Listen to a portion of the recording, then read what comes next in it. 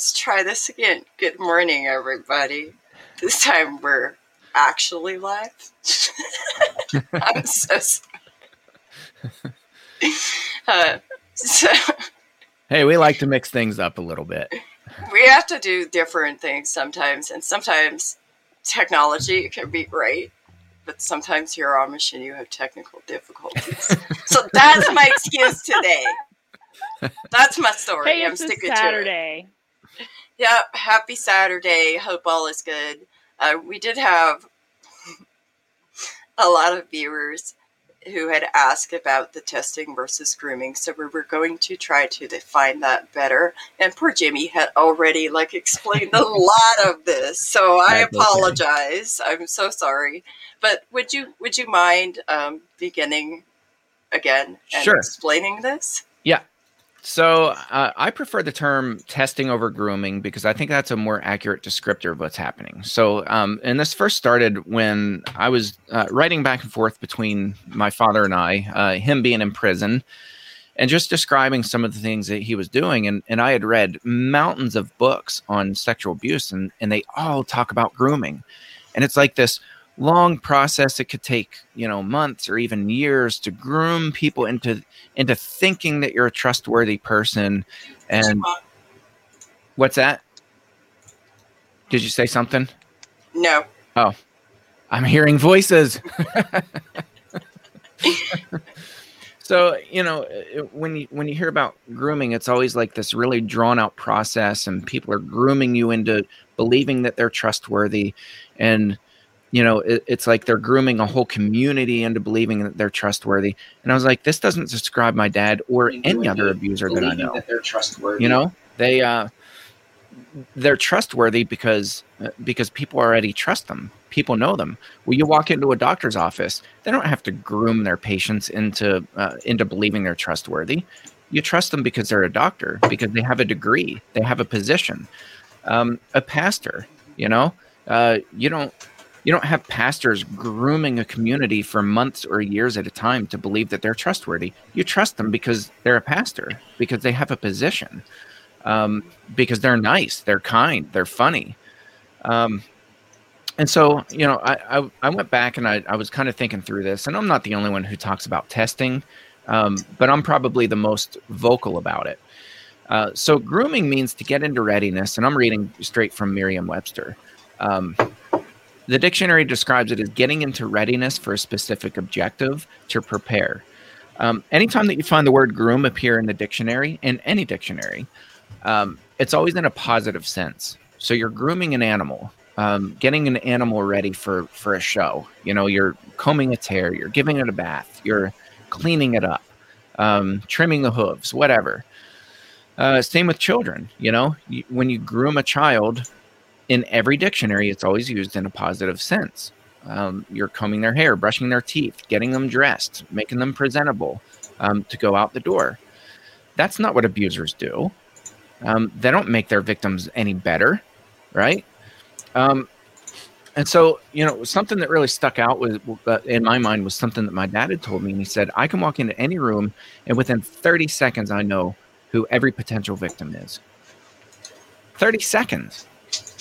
And I was like, okay, I'm listening. So then he started describing how he would produce his victims. He didn't groom any of them. He wasn't handing out candy. He wasn't, trying to get kids to trust him. They already did trust him. Their parents already trusted him. So what he was doing is he would test them. And to test means to make a preliminary test or survey as of a reaction or interest before embarking on a course of action. So think in terms of a magician, right? Magicians don't groom their audience over a course of months or even years. Within a 1 hour time frame, they've just pulled every trick in the book known to man, and completely fooled an entire audience full of people. And also, magicians pull people up on stage. And they're very selective in who they pull on stage. It's not like they just pick random people out of the crowd. They walk into the audience. If you ever watch a magician show, they'll walk into the audience and they'll physically touch people To us, it looks benign. If you don't know what they're doing, you think they're just being friendly, just a quick tap on the shoulder. That tells them everything. So, one of the best videos, and this is one that I use in trainings and I point people to, it's Apollo Robbins, AP, I think it's APPOLLO, Apollo Robbins, ROBBINS. He did a TEDx talk, and he's known as the world's best pickpocket. Incidentally, he's a pastor's son, but he's highly entertaining. It's an 8-minute video, and in that video, he hand selects an audience member, and you watch him walk in the audience. And I always have my audience analyze what he's doing, because he rejects the first 2 people, and he only has a 15-second interaction with each of them. And then the third guy, another 15 seconds, he's like, "Come on up, Joe." So I always stop it, and I'm like, okay, why did he pick Joe, and why did he not select the first 2? He had 15-second interaction with all 3 of them. How did he know that Joe was the right one to pull on stage? He instinctively knew it. Their body language. Exactly told right. him, no, that's right. Magicians don't select me. Yeah, that's right. I've went to a magic show. I've went through this, right. And they don't select me. That's right. Yeah, and I would not be one that they would select. More than likely, Audrey wouldn't be one that they select, and actually, probably the majority of abuse survivors wouldn't be ones that they select. Why? Because your intuition is really tuned in. You can smell bullcrap a mile away, right? Usually, not always. It's not a fail-safe method, but usually, you're suspicious of people who touch you. Well, without consent and without any kind of it's like, "Oh, can I give you a hug?" No, that is a whole different thing than somebody just coming up and touching you on the shoulder. No, right. No. And then another thing is, and I don't know if Audrey's ever experienced this, but a lot of abuse survivors that I personally know, when somebody makes, because your intuition is right there, but also because literally your brain got reprogrammed, when you see somebody doing some of those things that are just danger, you get an upset stomach. Yep. You got your skin crawls on the back of your neck. You have this icky feeling, and you might not even be able to put a finger on it. What's the problem? So when you feel that and you know that, even though you don't know what it is, listen to it. Yep. But the other thing too, and this is kind of fascinating because you watch it in that clip with Apollo Robbins. I don't think that the first 2 people even knew that they were doing it. It's not like it was this, they slap his hand away and they're like, "What are you doing, man?" It was just this this physiological response that both of them had. One was a male, one was a female. The first one he went to was a female, and he walked up and he shook her hand, and then he tapped her on the shoulder, and she backed up just a little bit. And he, said a couple things, kind of sped through them, and then he was like, "Okay, thank you, ma'am." And then he goes to the next one, and he goes to stick his hand out to shake the guy's hand, and the guy gives it's probably not even a full second. It's just enough of an awkward hesitation that the guy didn't comply. And then he shakes his hand, and the guy and Apollo was like, "Hey, can you stand up right where you're at?" Well, he didn't ask the lady to stand up. Why did he ask the guy to stand up? It was another series of tests, because he was like, "Okay, he hesitated. Am I reading him right? I'll give him another command. Can you go ahead and stand up where you're at?"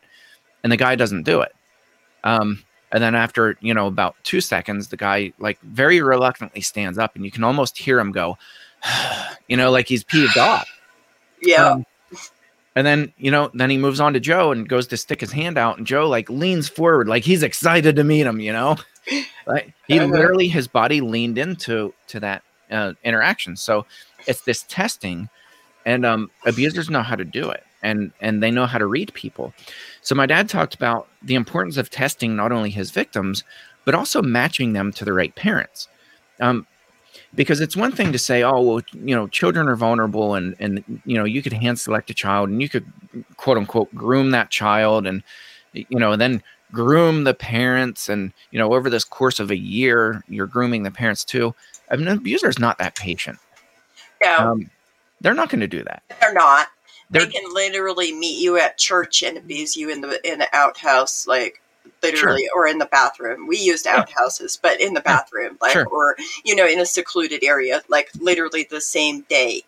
Yeah.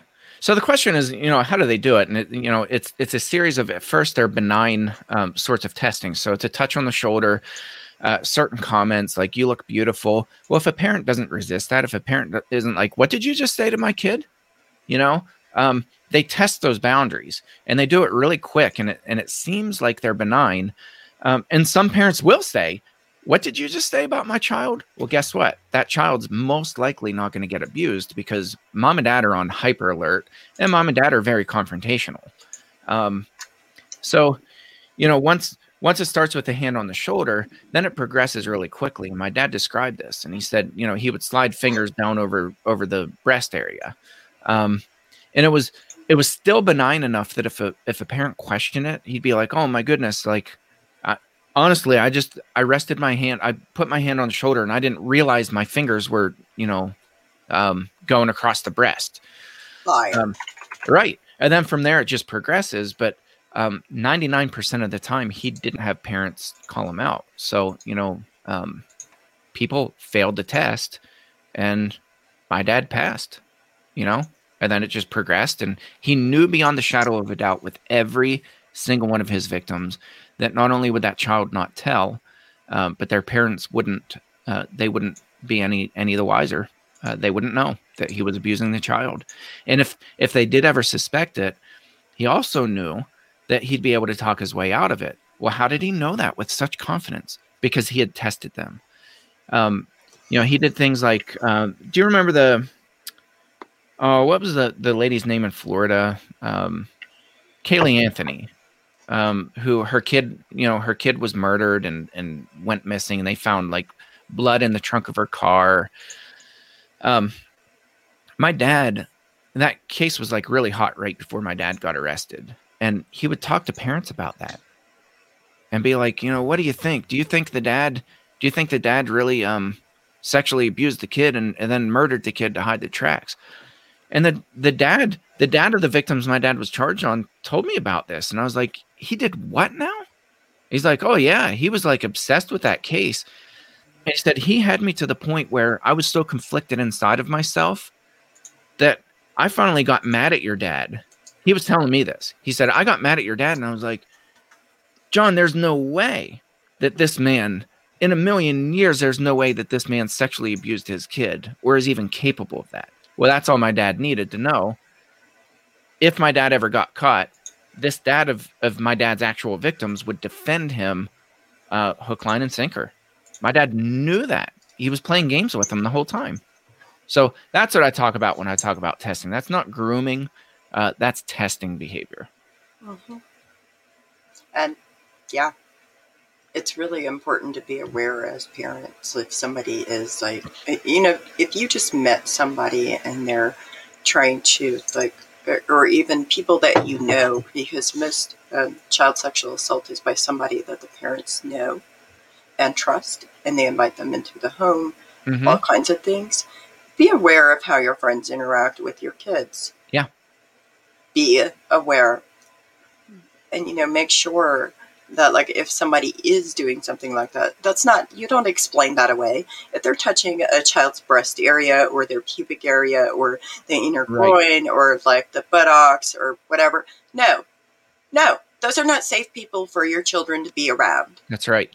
Yeah, my dad would frame it in a way where it was, it seemed really benign.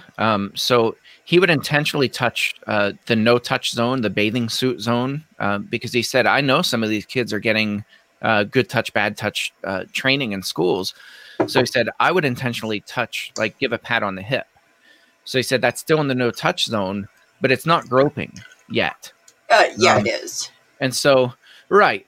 But to the child, it's not. And to the parent, seeing somebody just give a quick pat on the hip, to the parent, that's not alarming. And so that parent who's just taught their kid that nobody is allowed to touch you anywhere that your bathing suit goes, that parent literally just witnessed this person do it. And my dad told me he would go back and he would remind the kids of that and say, you know, it really is okay. You know, it is okay if you know, if mommy and daddy taught you that it's not okay to touch in that area, it's actually okay because they just saw me do it. Well, in a kid's mind, they're such concrete thinkers that they're like, you know, that you're right. So it's very purposeful. Nothing is accidental with abusers. Nothing is accidental with abusers. So anyway, I wanted to point that out and just, you know, tell people, be aware. If you see somebody, even a touch on the shoulder, if you think that that's benign, chances are it might not be. So pull your child in closer, let that person know that you're watching and tell them, please don't touch my child. You're nicer than me. I wouldn't even say please. I'd be like, don't touch my child. Just, yeah. And you know, on that note, like, I'd like to add too that creepy uncle or aunt that your child like doesn't want to hug. Stop forcing your children to hug people. Yeah. Seriously, stop it. If your child has a problem with physically touching somebody, stop forcing them to do that, because right there you're teaching your child they're not allowed to say no. Yeah. 100%. Please stop doing that. Do you have anything to add, Audrey? Hello? Can you hear I think us? right alongside that goes the whole tickling games. Can you hear me? Yep. Yeah. Yes. Can you hear me? Okay. I think right alongside that go the acceptable tickling games, you know, amongst uncles and aunts and cousins. It's not okay. Yeah. Because I think it's a doorway for inappropriate touch to become normalized. And it can be a version of testing. I've seen it. Yep. Exactly that. Thank you. Yeah, Audrey, that reminded me of somebody had sent me a couple years ago or a few years ago pictures of this youth pastor at a church that he would dress up as a bunny rabbit, like around Easter time. And that was his thing, like not getting kids to sit in his lap for pictures, but he was the wrestling Easter bunny.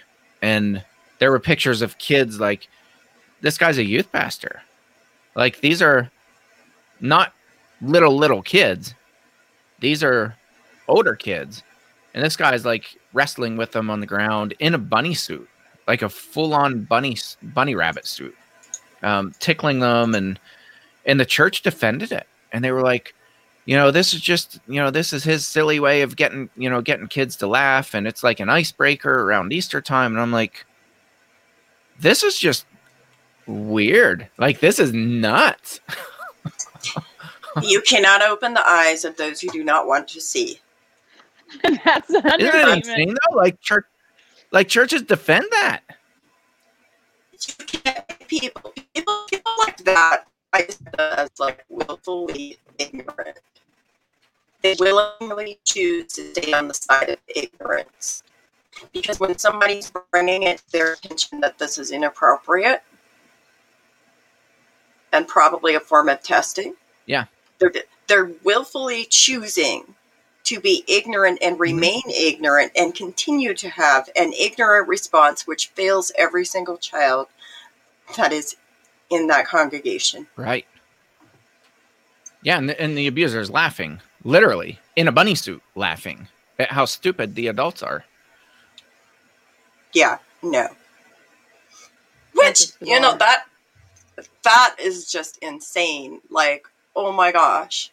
Oh, she sent me pictures too. Like, this wasn't an exaggeration whatsoever. Like, she sent me pictures and screenshots where she called the church out, and they were like on their Facebook page. They were like, this is a fun thing that he wants to do. You know, he likes to do this, and he bought the suit with his own money. And I'm like, I don't care. You're yelling at a parent saying you're going to take this guy's joy away? Like, you're nuts. People are nuts. Of course he bought the suit with his own money. You know why he bought the suit with his own money? So he can test these children to figure out which ones are the best victims for him, because they will be silenced forever. And the parents, as the parents are sitting around laughing as he's tickling their kids on the ground. It's just nuts. Like, that's what I talk about when I talk about testing. That guy's not grooming people. Because if you're dumb enough to trust somebody in a rabbit bunny outfit, then I'm not sure that that's testing. I think you need to be examined. You need your head examined. I don't even know that I have a problem with a bunny outfit. What I have a problem with is it's the whole, like, he's dressing himself up as something to appeal to these children, and then doing this whole testing process, and nobody has a consideration for, like, any of these children. Yeah. At all whatsoever. Yeah. That's my problem. Yeah. Yeah. He's weaponizing the Easter Bunny. That's what he's doing. Yeah, right. Yeah. Yep. That's crazy. Oh boy. So here's another thing, is like, what education does ministry have? Yeah.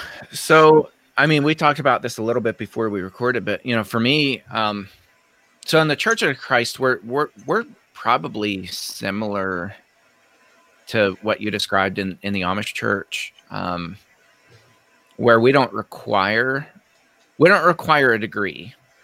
So it's not required, but it's preferred that you have a Bible degree.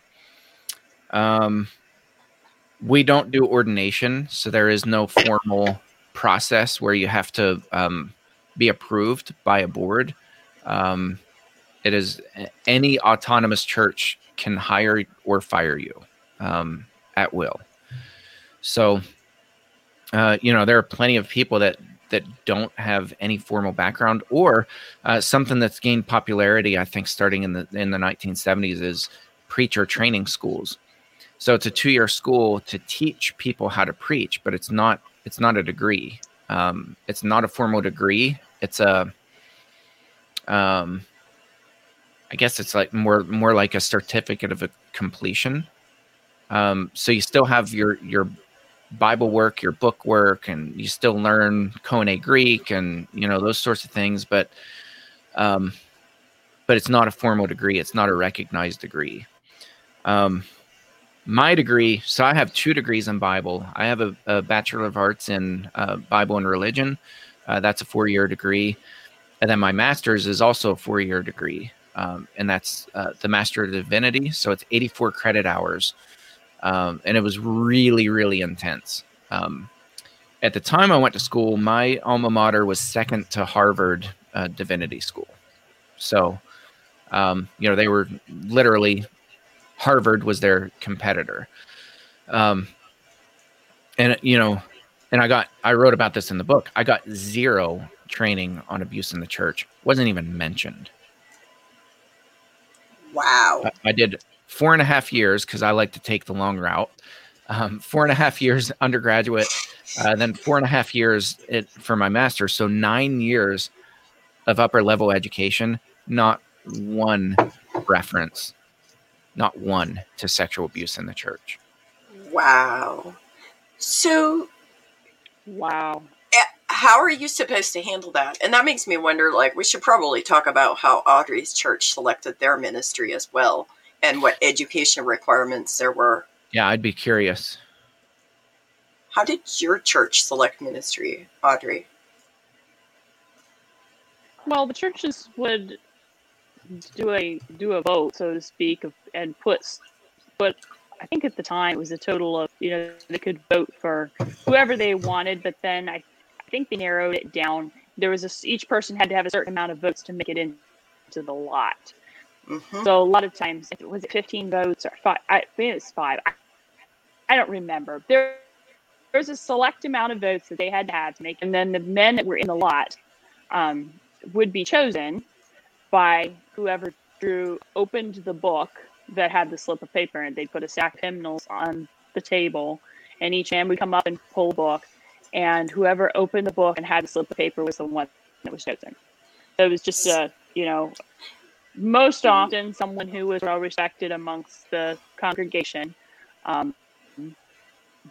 that end up drawing the slip, but it wasn't anyone with it. I mean, there was no education, there was no instruction, there was nothing. Well, that's literally almost exactly how my church did it, and we were like really, really old order Amish, like literally. And like you said, there's no formal education. Like it's insane to me that you put people in these positions of power and you give them like no education how to handle the issues that they come across. Like, for example, so now you have these people that have no education, and even if they went to like a pastorship or they went to college, they don't have any tools on how to appropriately deal with child sexual assault in their churches. Can we fix that? Is there a solution for that? Well, I almost didn't write in my book. I almost didn't write the part about my alma mater not training me at all, because I was like, oh, this is going to step on toes. But then I was like, you know what? Like, that's exactly why we're having this problem, because people don't have these conversations. And I wanted to make the point, like, I value my education. I got a really good education. Mm-hmm. I mean, it was really good. It was rock solid. But there's this big missing piece that, in my opinion, is the biggest missing piece. It's the biggest component that churches are going to face. I don't know of a church that hasn't faced some form of abuse in the church, almost routinely. I don't know of a church that's out there. So, why is it that we put so much emphasis in our circles? We put so much emphasis on the book knowledge. So it's on getting people to really think and sharpen their skills and get people into the scriptures. And I appreciate that heritage. I like that they get us to dig deep into the Bible, and to think critically about it. It's not just, mind numbing stuff. Like, you have to be able to think on your own. And I appreciate that. But at the same time, absolutely nothing about abuse. So can we change that? I likened it in my book. I likened it to, or actually drew a contrast between the way that we train people and the way Jesus trained people.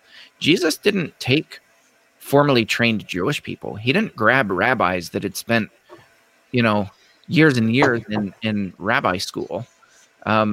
Jesus grabbed fishermen, uneducated people. When we learn Koine Greek, the first book of the Bible that we translate is the Gospel of John, and 1st, 2nd, and 3rd John, John's letters. Why? Because John's language was so elementary. He was writing on what would be about the equivalent of probably a 4th grade level. John was very uneducated. John wrote some of the most significant books in the entire Bible. Why did Jesus pick common people? So that begs another question, Mary, and Audrey. Can uneducated people lead in ministry? I think they can. But Jesus trained them in a different way. And so I wrote about this in the book, and I said, when he sent them out on their own, very early in his ministry, there are 9 verses recorded where Jesus equips them to go out and be on their own. 9 verses. It took me 9 years to go through college and graduate courses. 9 years. Jesus spent 9 verses. And what he told them is, I'm sending you out as lambs among the wolves. So be wise as serpents and innocent as doves. And then he tells them what they're going to experience. You're going to experience floggings in the synagogue. These are not hypotheticals. He's telling them, you're going to be flogged when you walk into synagogues. You're going to experience father rising up against son and killing them, son rising up against father and killing them. You're going to witness this hatred, all these sorts of things. And he's not talking about out there in the world. He's talking about within the religious community. You're going to experience these things. So be wise as serpents and innocent as doves. And then I kind of broke that down in the book, what Jesus meant by that. What he's doing is he's teaching them to be street smart and to confront those sorts of things, not to pretend like church is this happy place where, you come in and we're going to bury all your pain and pretend like it doesn't exist. And if you speak up about it, we're going to kick you out of the community. Or we're going to label you as unforgiving. Right. And there's no hope for your soul and you're going to hell. There's a whole spew of, Yeah. That's not it. Yeah. So I think we need to rethink the way we train people and tell people, like, you want to train ministers that are going into ministry, whether they have a formal education or not. Because at the end of the day, I think it's certainly helpful. I think there's tremendous value in education. I really do. Right. But that's not required to be a good person. That's not required to be a leader. That's not required to have a good heart and to do what's right.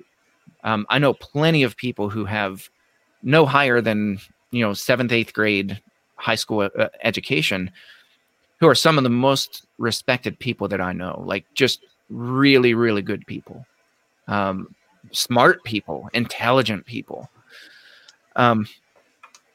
So I think we need to rethink the way we train people and take them into inner cities and let them talk to people who are walking the streets as prostitutes, who are getting raped and beaten and pimped out, and children that are being pimped out in the streets.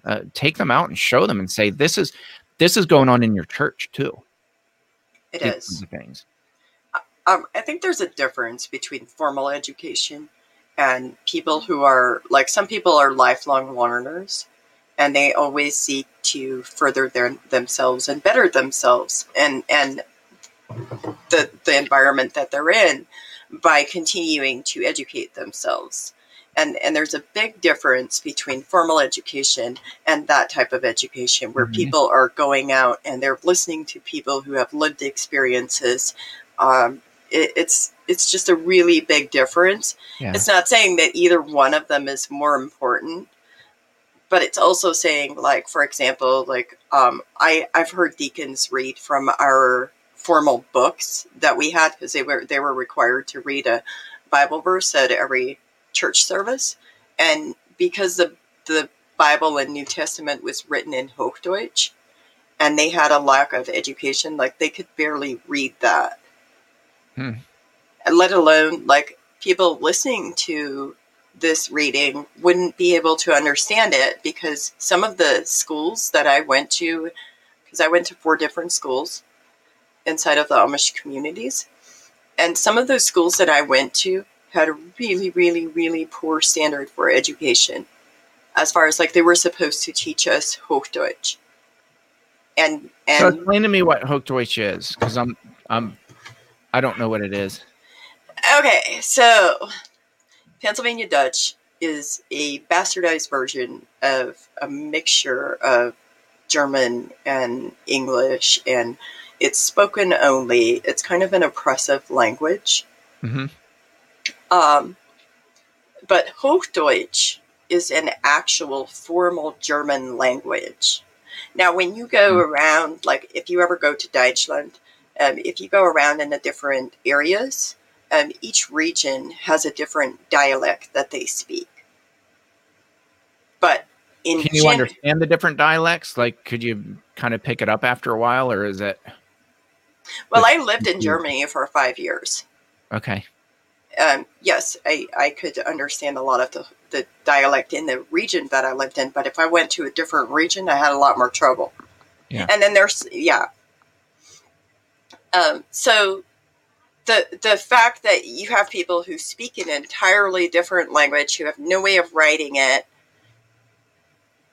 required to write in English, and then reading and studying their biblical things are all done in Hochdeutsch. Like in my church, it was all in Hochdeutsch.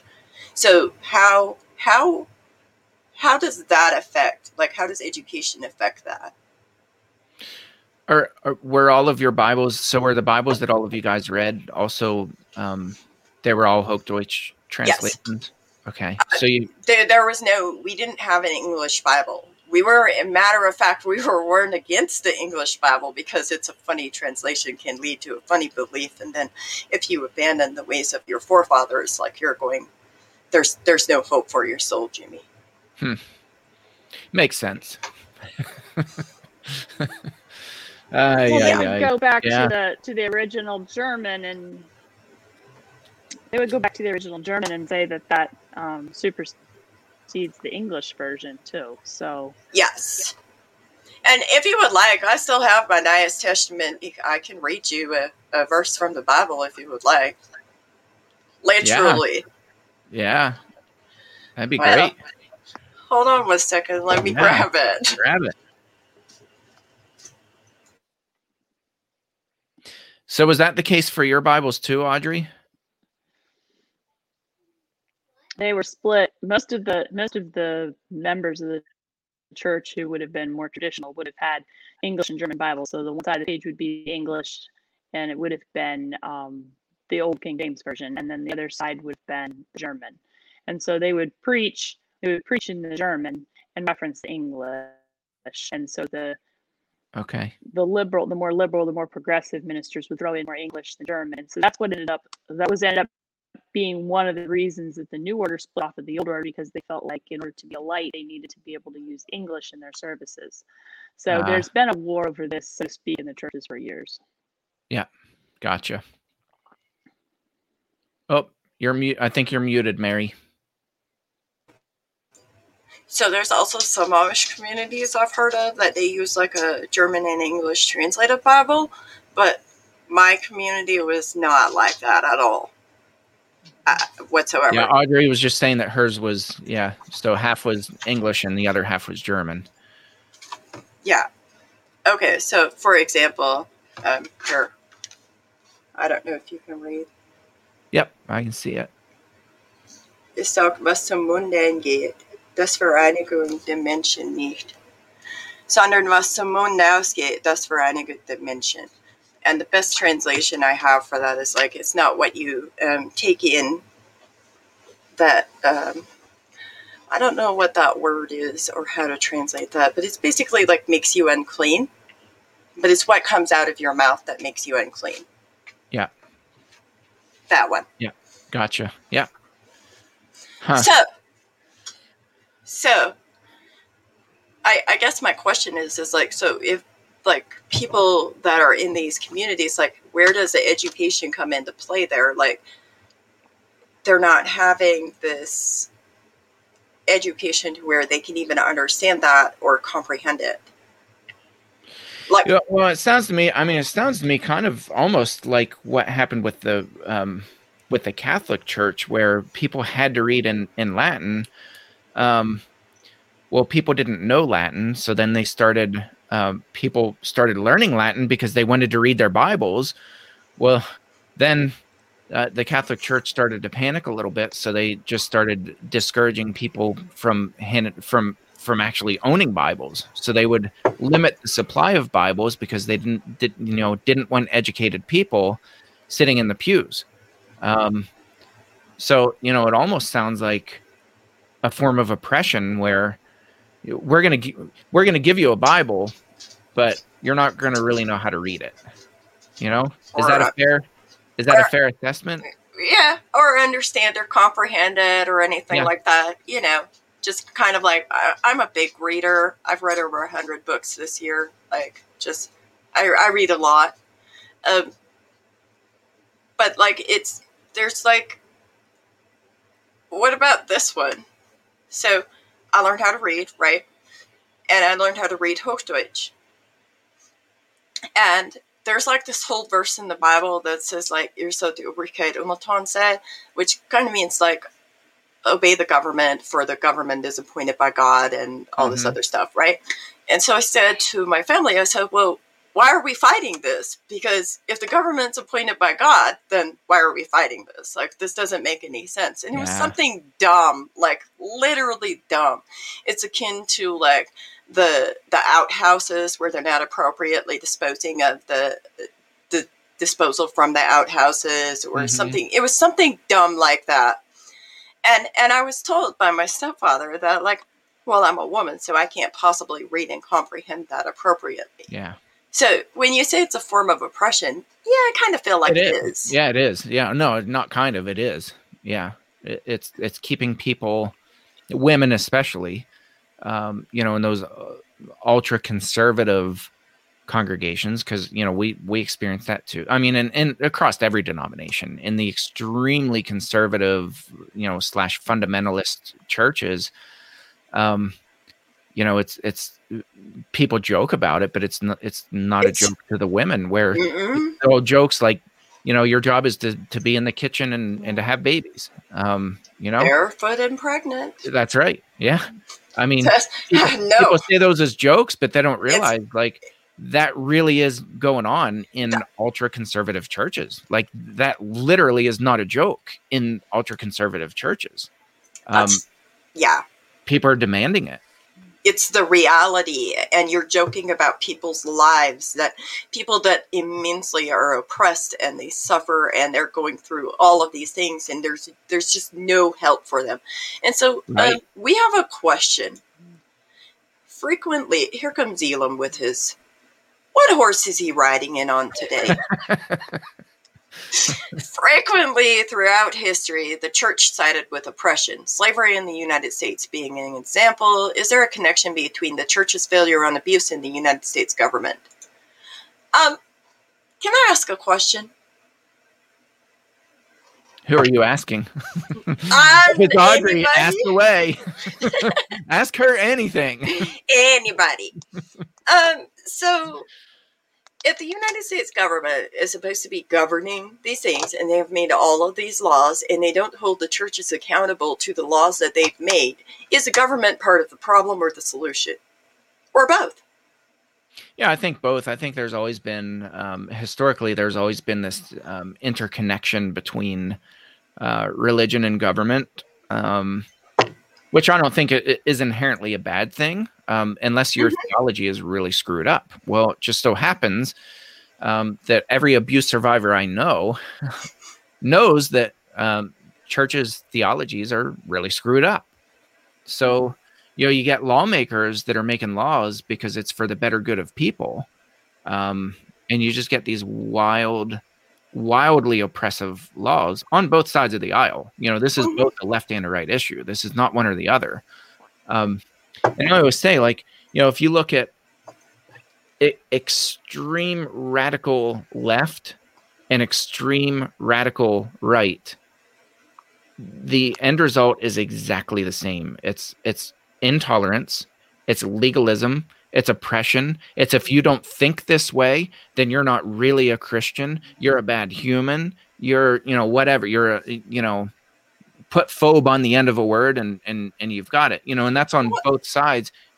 Extremism breeds extremism. And so I think when we had the slavery issue going on, I mean, you had inhumane stuff that was going on, that it was a humanitarian crisis. And it was justified in their minds. It was justified legally. It was justified biblically. So, certainly the government's part of the problem, but so is the church. And I don't know that they're as separated as people think they are. I think they're still really intertwined. And we see that in Pennsylvania with what's going on with the statute of limitation reform for child sexual abuse. The Catholic Church has thrown millions and millions and millions and millions of dollars, tens of millions of dollars in buying politicians, lobbying. I wrote an op-ed for RNS, Religion News Service, back a couple years ago that talked about the numbers. Like, it's insane what's going on in Harrisburg, Pennsylvania right now. And the Catholic Church is in bed with our government. And they deny it. And they're like, oh, no. Well, yes. Follow the money. And you can see these lobbyists are being paid exorbitant amounts of money from the Catholic Church to keep statute of limitation reform off the table. And it's worked so far. Yeah. And I think you're absolutely right when you talk about this is an American issue. It's not a left or a right issue. And Sure. You're absolutely right too when you talk about extremism. Extremists are extremists. Sure. Like it just is. Like there's similar thinking on both sides, But like at the end of the day, in order to change things, what has to happen, I believe, is that we all have to come together as Americans. Yes. And who cares about left or right? At the end of the day, have some human rights here. Yeah. Have some human rights, because we, in one of our earlier episodes, we had talked about like human rights violations that are being committed by some of the churches. Mm-hmm. We all need to come together and try to do what is best for human rights, not necessarily this or this or this or whatever. We need to really have some reform around that. It's interesting too. At the end of the day, I mean, I don't know if you guys both experience this or would agree with this, but Jesus tells us to be like little children, and I've heard people preach about that, and they're like, oh, he's talking about the innocence, be innocent, and kind of like this naive, walk around naive and with rose tinted glasses. I don't think that's what he's talking about at all. You look at children, they are incredibly smart. They're very honest, right? Yeah. Like some of the things that come out of their mouth in the grocery store, you're like, no. Like, Dad, why is that lady on the scooter? Is it because she can't walk because she's so big? And you're like, no. Like, they're brutally honest, They don't mince words, but they're also compassionate towards people. They have a lot of compassion. Kids know, without ever telling them, kids know right from wrong. They know if they've done something that's wrong, because some kids, all kids like to push boundaries, but when they do something that's bad, kids will either deny, or eventually, if you kind of pin them into a corner and make them tell the truth, they either deny or they cry. They'll break down and they'll cry because they feel guilt, they feel shame, and they're like, I treated my sister, I treated my brother really badly, and kids know right from wrong. They really do. So it's not like we have to go out and go on these education campaigns and teach people what bullying is. People know that. My 5-year-old son knows what bullying is. Yeah. Without ever being taught in school, he knows what bullying is. He knows right from wrong. Mm-hmm. Well, do you agree with this also? When kids push boundaries, they're testing to make sure those boundaries are still there so they feel safe. I think that's a good possibility. I never really thought about it that way. But I know it happens. Like, I know it happens when kids push boundaries and parents allow them to move that stone. Well, yeah. So boundaries are put in place to keep the kids safe. Yeah. Right? And others. Exactly. Safe. Keep people safe. Sure. So when you have a child who pushes boundaries and you let them push that boundary out past further than what is safe for them, they end up feeling ultimately unsafe, and then they act out in even more inappropriate ways. Mm-hmm. Does that make sense? Man, yeah. This is like completely not the direction I saw this going.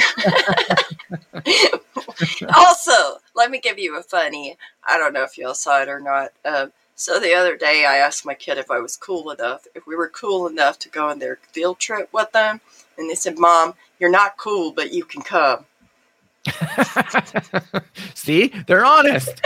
And that's why you start talking about kids being honest. I'm like, you should meet my kid. My kid's just a mini me. They are really a mini me. It's great. Yeah. That's a lot of brutal honesty in one. But kids can be Oh, sorry. Go ahead, Audrey. You were just talking, Audrey? I was just talking with an older Amish fellow this morning that actually. I was talking with an older Amish fellow this morning who works at a boys' camp, works with troubled boys from all different, plain backgrounds. And I asked him, I said, so he was lamenting the fact that he has to send these children home to less than ideal environments, and how, he can pour into these children, but at the end of the day, he sends them right back into the lion's den. And that the people who are closest to them and that should be protecting them and setting boundaries for them and with them or refuse to acknowledge that there's a problem, or that they have a problem and they're the reason their child has a problem. And then we got to talking a little bit about how the younger generation, how things are shifting, and I was asking him some questions about what he sees as the issue. And he said, well, honestly, he said, like, we look down on Southern Lancaster and we think that, these people really just don't got it. But he said, at the end of the day, he said, some of these communities like Southern Lancaster, he said, I get ready to send these boys home. And he said, they're not even allowed to take their New Testaments with them. He said, they're not even allowed to have it on their person. And when you stop and think about that, I mean, when traditional ways of any church become more important than the scriptures, how do we expect generationally anything to shift? And that's where I think the awareness of the broader society that needs to happen, because like Mary was saying, it's an American problem because we romanticize Christianity, we romanticize different cultures within Christianity, and in doing so, we deny the very issues that are being created by our romanticism. Absolutely. Yeah. No, and I think, like we talked about, kids inherently know right from wrong, but they also can be taught that boundaries don't matter, that they're not valuable enough as a human to have those boundaries held in place. And they can also be untaught.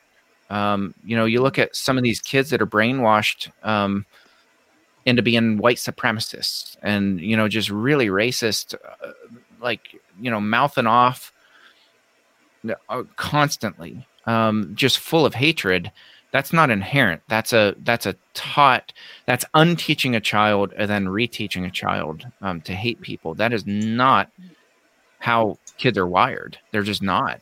They're not wired to see color. They're not wired to treat people differently. It breaks my heart when I see kids, whether they're in the church or not, when those boundaries are completely violated and stripped away and pushed in these kids. I feel like so many kids don't even stand a chance. So many millions of kids. No. And I don't know how we start reversing that, because there's a whole lot of non-parenting going on in homes, and you have so many abusive people that are abusing their kids in the homes, and even things like that you wouldn't think about, Audrey. Like they're not even allowed to carry their Bibles with them. That's a form of abuse. And it's just well, and that's another avenue. Kind of it's what another brings level. me around to the question. It's what kind of brings me around to the question that I asked him. So where do we start? Because we can work with these victims, and then we send them back, 6 months to a year later, and they're still minors, and they're going back to these situations. And so the parents, most of them aren't willing to take a look at it. The ministry, most of them aren't willing to step out. I mean, the younger generation, it is starting to happen. But where do we start? It's like the fellow said, sometimes it just feels hopeless. We pour into a life, and you wonder how far it's going to go. Yeah. So where do we, when it comes to the broader picture? I mean, like you said, we can educate and we can talk till we're blue in the face, but you can lead a horse to water and you can't make him drink. So where's the most important place for us to focus our energies? And because like even the white supremacist issue, like you're talking about, like it's all trauma and or boundary retraining. Like that's not natural for a child. Right. Yeah. So where do we begin on the broader picture? We have to break it down into bite-sized pieces. Yeah. Yeah. I mean, I think on the one level, I know this sounds kind of cliche, but talking about these issues, and really focusing on people who are right in front of us who are broken. Like one of the things that I was just lamenting with another abuse advocate the other day, and I said in the last 2 years, advocacy is not what it used to be. You have people getting on political soapboxes and like they're so angry all the time, and they don't even know what they're angry about anymore. And they're shouting and shouting people down, and they're backstabbing other advocates, and there's all this weird stuff going on. And I'm like, it has nothing to do with child abuse. Like, and I find myself getting pulled into things that have nothing to do with child sexual abuse. And I have to like snap myself back. And I'm like, no. Like these issues that are outside of that, there are other people who can fight those issues and fight them well.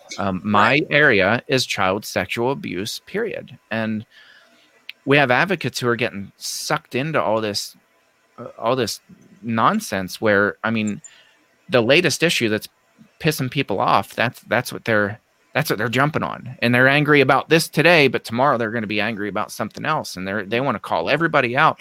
Well, that's not really helpful. And that doesn't help us work together and link arms and help these kids, because what you're doing, Audrey, I mean, you are in the lives of these kids every day who are absolutely, like, their world has burned down around them and they have nowhere safe to go.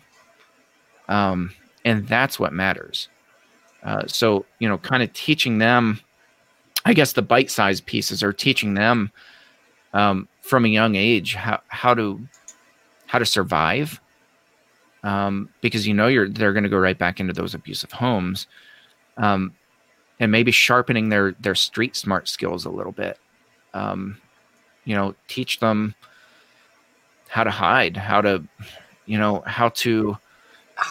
out to people. What's that, Mary? Hiding doesn't matter. Hiding doesn't keep you safe. It makes the abuse worse. Yeah, I guess that's true. Yeah, you experienced that where your abusers would pull the hinges off the door and come in, you know? I don't, it's such a complex issue. I truly believe that, like, honestly, I believe that there's a lot of problems within, like, we need some reform for our CPS, DHS, like, those agencies need to have some massive reform, because as it stands, like, there's a lot of children that just get abandoned by the system. Yeah, they do. Yeah. And they get thrown to the wolves. And so, like, I think that here's a question. So the person that's working with all these youth, are they a mandated reporter?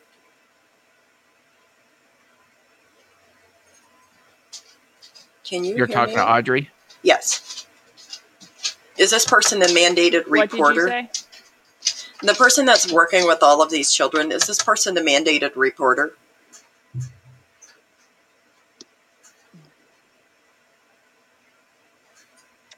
That's a tough question to answer. Technically, he would be, yes, but there's the technicalities around that. Morally, absolutely. Technically, it would be gray.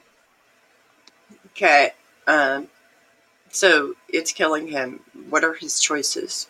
Because at the end of the day, what recourse do we have when we suspect abuse, or we know there's abuse, or we believe there's abuse of these children? What recourse do we have for, like, the laws? The generally we can report it to, like, CPS or, like, DHS or Child Protective Services. And here's the problem with that is, if you do that in regards to the healthcare of an Amish child, I firmly believe the Amish community would stop sending their children there. What do you think? Yeah, most of the boys that they get, you know, those issues have already been identified. Now, how much of it has been? Some of it has obviously been reported. They usually have a long waiting list. How much of it that gets actually uncovered and reported? While in the program, I didn't specifically ask them that question this morning. Gotcha. But yes, I agree with you. Like, I mean, when if the Amish communities would start reporting every single situation, it would stop real fast. It would. It would literally stop. I think, you know, Mary, you have a good point too, that, you know, at the same time, the CPS system, it needs reformed. You know, part of the issue, and the further east we go in Pennsylvania, the worse the system is. I mean, it's just completely overwhelmed. You have an issue of turnover that's just crazy. Like, it's low pay, super low pay. They put really young people into these homes with horrific abuse, that they're not equipped to see the kinds of things that they're seeing, and it creates trauma for them. And then they get burned out, they quit. The pay is terrible. Reports just, they get stacked on a pile. Like, I've heard all the horror stories from people who work in these organizations. And, and Mary, good point. It shouldn't be up to the child to fend for themselves. As that was coming out of my mouth, I was like, it's really the adult's responsibility to protect children. Children can't, at the end of the day, children can't protect themselves. They're little humans. They're dependent on people for survival, for food, for clothing, for shelter. They're dependent on big people for survival. So it's time big people start acting like big people. Right. And, I think instead of all of these keyboard crusaders that want to go on Twitter and Facebook and, talk about how bad which president they hate the worst at any given time. Like, those things don't matter at the end of the day for kids that are living in homes that are really, really crappy. They don't matter. Nope.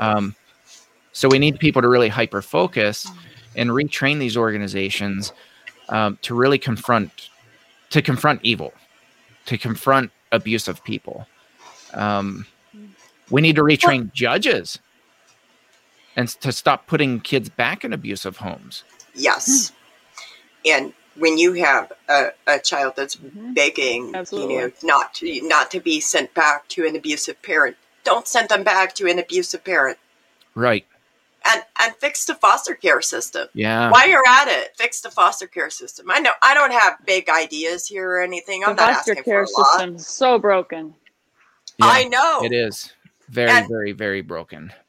And I'm just like, I want to say I don't feel like I'm asking for a lot. We're literally just asking for children in America to have a chance.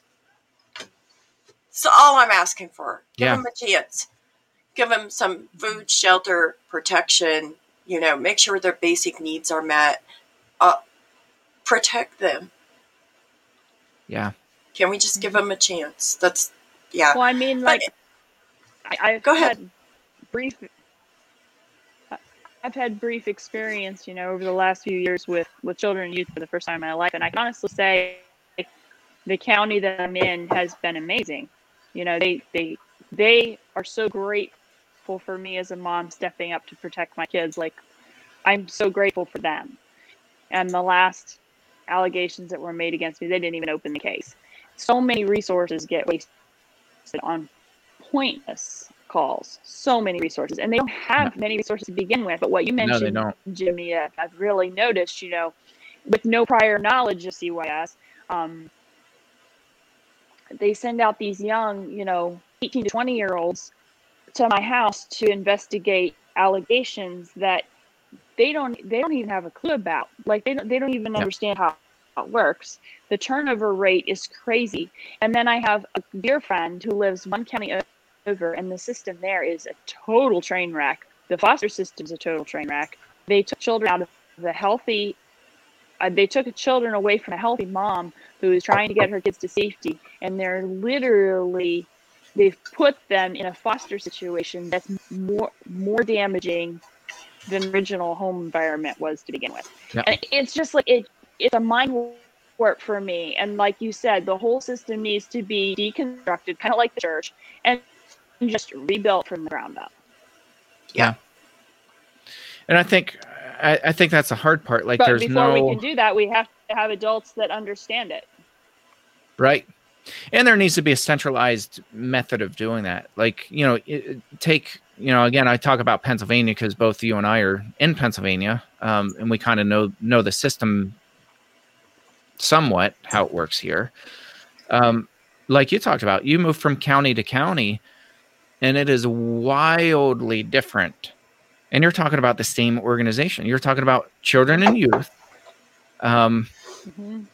CYS, Children and Youth Services, from county to county, it varies wildly. It's like you have no idea what you're going to get from county to county. So what I say works in Somerset County, and we have a fairly decent Children and Youth Services. It's not the best, but it's not the worst.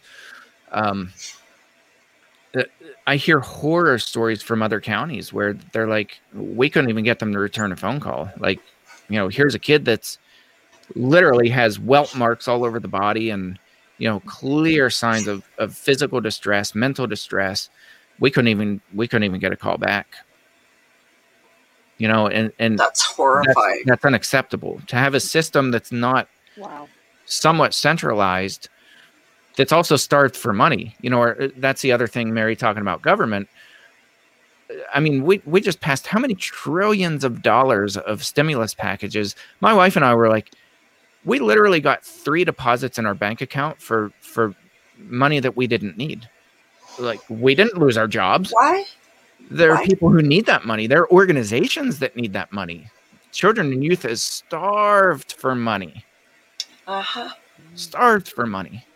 And, at the end of the day, like, just pouring more money into it isn't the entire solution because, personally, Sure.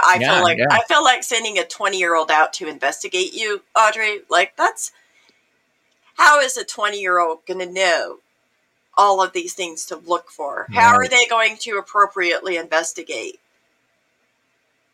To me, it just feels like they probably don't have the knowledge. Even if they're intelligent, they're educated, a 20-year-old doesn't have the life experience behind it to where they can literally look at that person and say, like, this is an abuser. But then when you're paying somebody, $12 an hour or, $11.50 an hour or whatever they make, like, how are you going to get somebody that has, that's a 30-year-old person that has 10 years experience working in a really, really difficult field that is so, and do they even so emotionally hard? It's what is it called? I want to say it's called compassion fatigue, but I don't think it's that. It's people can get PTSD by proxy from like the trauma that they're continually exposed to in their workplace. Yes. That happens, I'm sure. And then another question is like, what type of, like, if they're only paying them $12 an hour, what type vicarious of trauma? Vicarious trauma. That's the term. Yeah. Thank you. But are they providing them with health insurance? Do they give them benefits? Like, do they have the ability to even seek any kind of mental health support for the what did you say that word was? Vicarious trauma. Yeah, that one.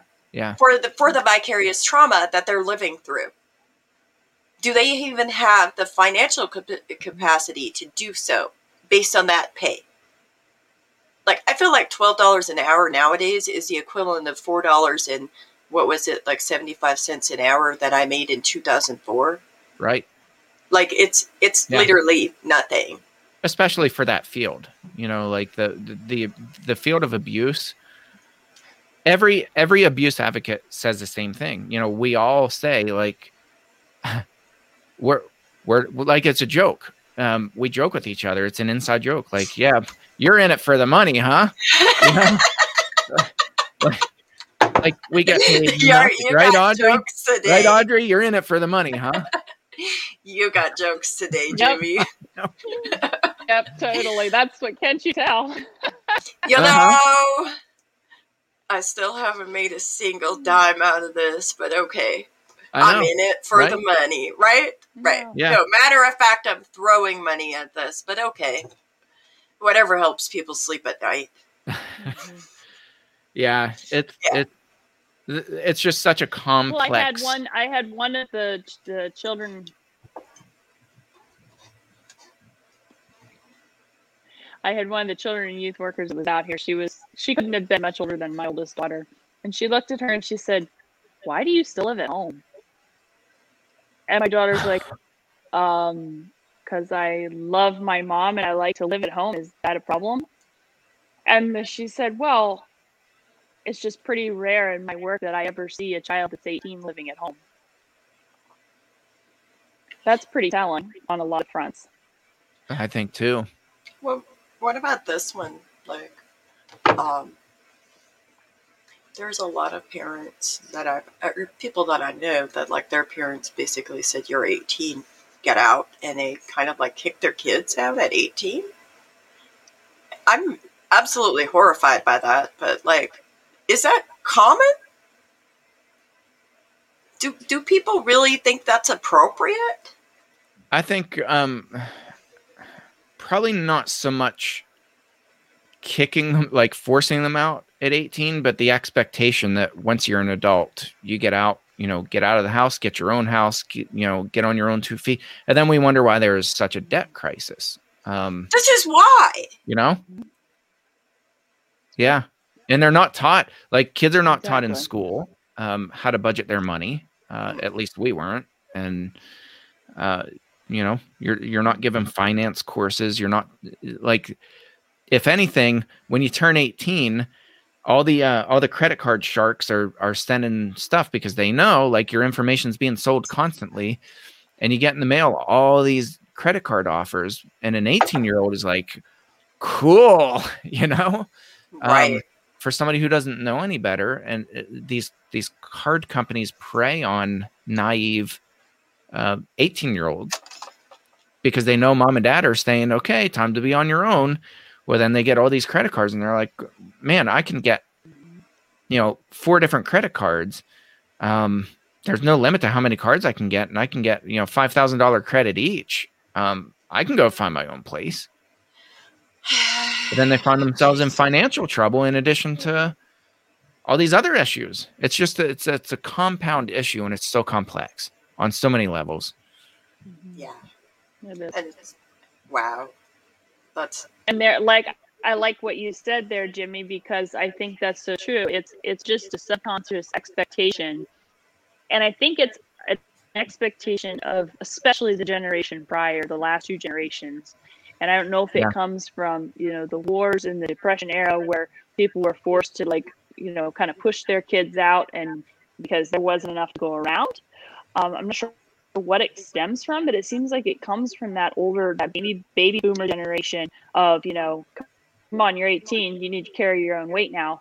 Let's get going, get you out of the house.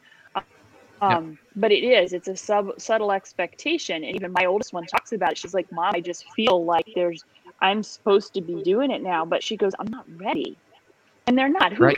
How is an 18-year-old to be ready for anything? I mean, their minds aren't even done developing. Their brains aren't done developing until they're 25. So why are we expecting them to make debt decisions, credit card decisions, property decisions? I'm going to buy a house, or am I going to rent? Or career choices or marriage choices before then? Yeah. I know. I agree with that. I do also want to point out that, part of, when you get out of, the Amish community, for me, because I didn't exist and I didn't have any type of anything, I couldn't even get car insurance on my own.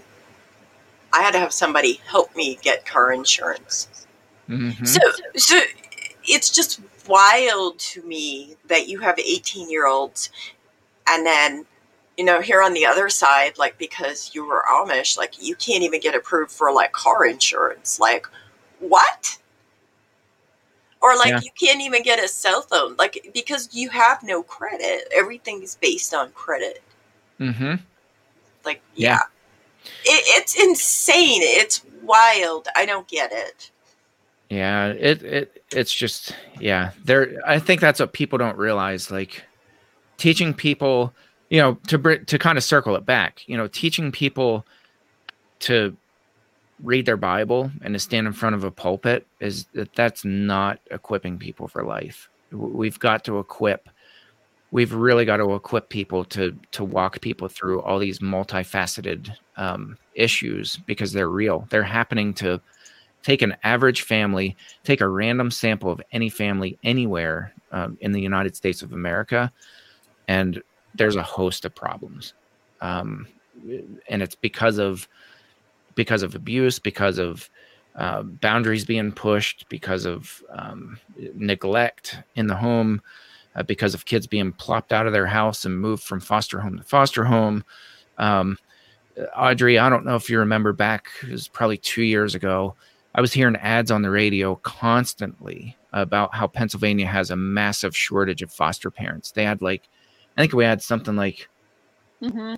I don't remember what the number was, but I think if I remember, it was like over 11,000 foster kids that didn't have anywhere to call home.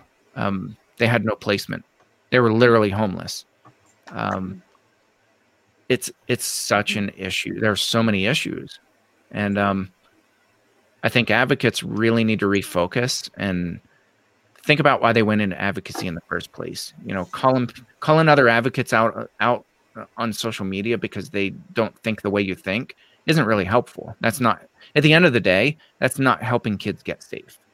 And we need to get our crap together and get really focused. And they get really territorial.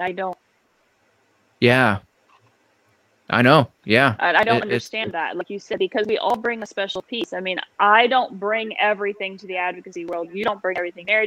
We all contribute our own unique pieces, and we're all different members of the body, and we all need each other. So I don't understand the whole, like you just said, the issues that advocates begin to have. Like why? I think part of it is when we start to just make it about us. It's not about us. It's about the children. Yeah. It is. It's really about the children. And I've got a lot of friends that do foster care and have done foster care for years. And they lament the broken system. I have a mom who has they've done foster care for many, many years, and she's finally just stepped out of it. She's like, I can't do it anymore. The system is so broken. And there's a shortage. There's a shortage of parents, but a lot of the ones that are in it for the wrong reasons. And the ones who are in it for the right reasons, it's exhausting for them because they're fighting to heal the broken families, to heal the broken situation, and the system is not supportive at all. Yeah. It's not designed for that. They probably don't have they don't have the resources that they need either, because there's a huge financial shortage, which I just feel like there could be a better way to allocate all the tax dollars that we pay to better distribute them amongst, like, for foster care stuff and for child protective services. I really do. I think it could be done better. And resources are absolutely necessary. I think it's really sad that people that do care get completely burnt out and then they end up having to quit, because that's one less safe person that's working in a system that is inherently broken. Mm-hmm. Yeah.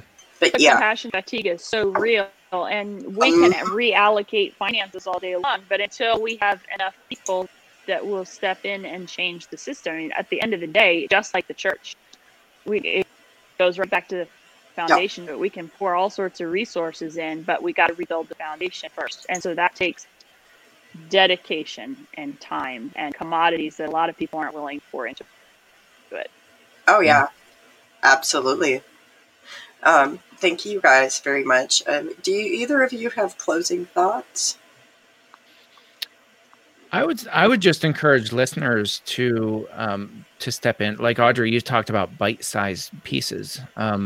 The advocacy, like the foster system, the advocacy community is starved for advocates. And I have people constantly that email me and they're like, how do I get to the place where you're at? And how do I get a platform? My short answer and frustrating answer for them is you don't. I never sought a platform. You guys didn't seek platforms. You weren't like, I'm going to build a platform. You just started by the people who are right in front of you. You started having compassion for them, and you started stepping in your own local community and doing the right thing. And from there, it just kind of blossoms, and you learn to network with people and link arms with people. Link arms with your district attorney. Link arms with people in your community that do work at children and youth. Generally, they're really good people. They're just understaffed and they have a high turnover rate. That doesn't mean they're bad people who want kids to be abused. Step in beside them in your local community and just ask how you can help them. How can you serve them? Your local police departments.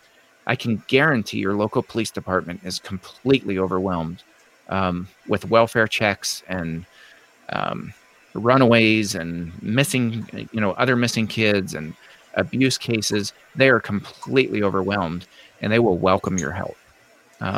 As a plain citizen, they will welcome your help. Just do it. Well, and not only that, you can also, like, sometimes you meet people in life who really, they need someone to listen. Yeah. And sometimes you can educate people one person at a time. And we have a comment talking about advocates needing to. I think what she's trying to talk about is the whole, like, we need to band together, stand together. Yeah. Because I think this goes back to something that Elam and I had talked about on one of our previous episodes, where we were talking about how do we change things.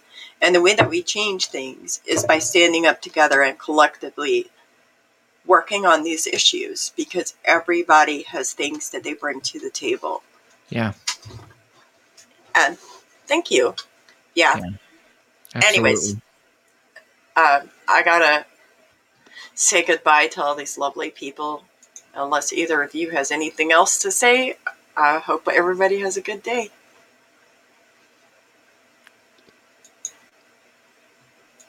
Thanks for listening.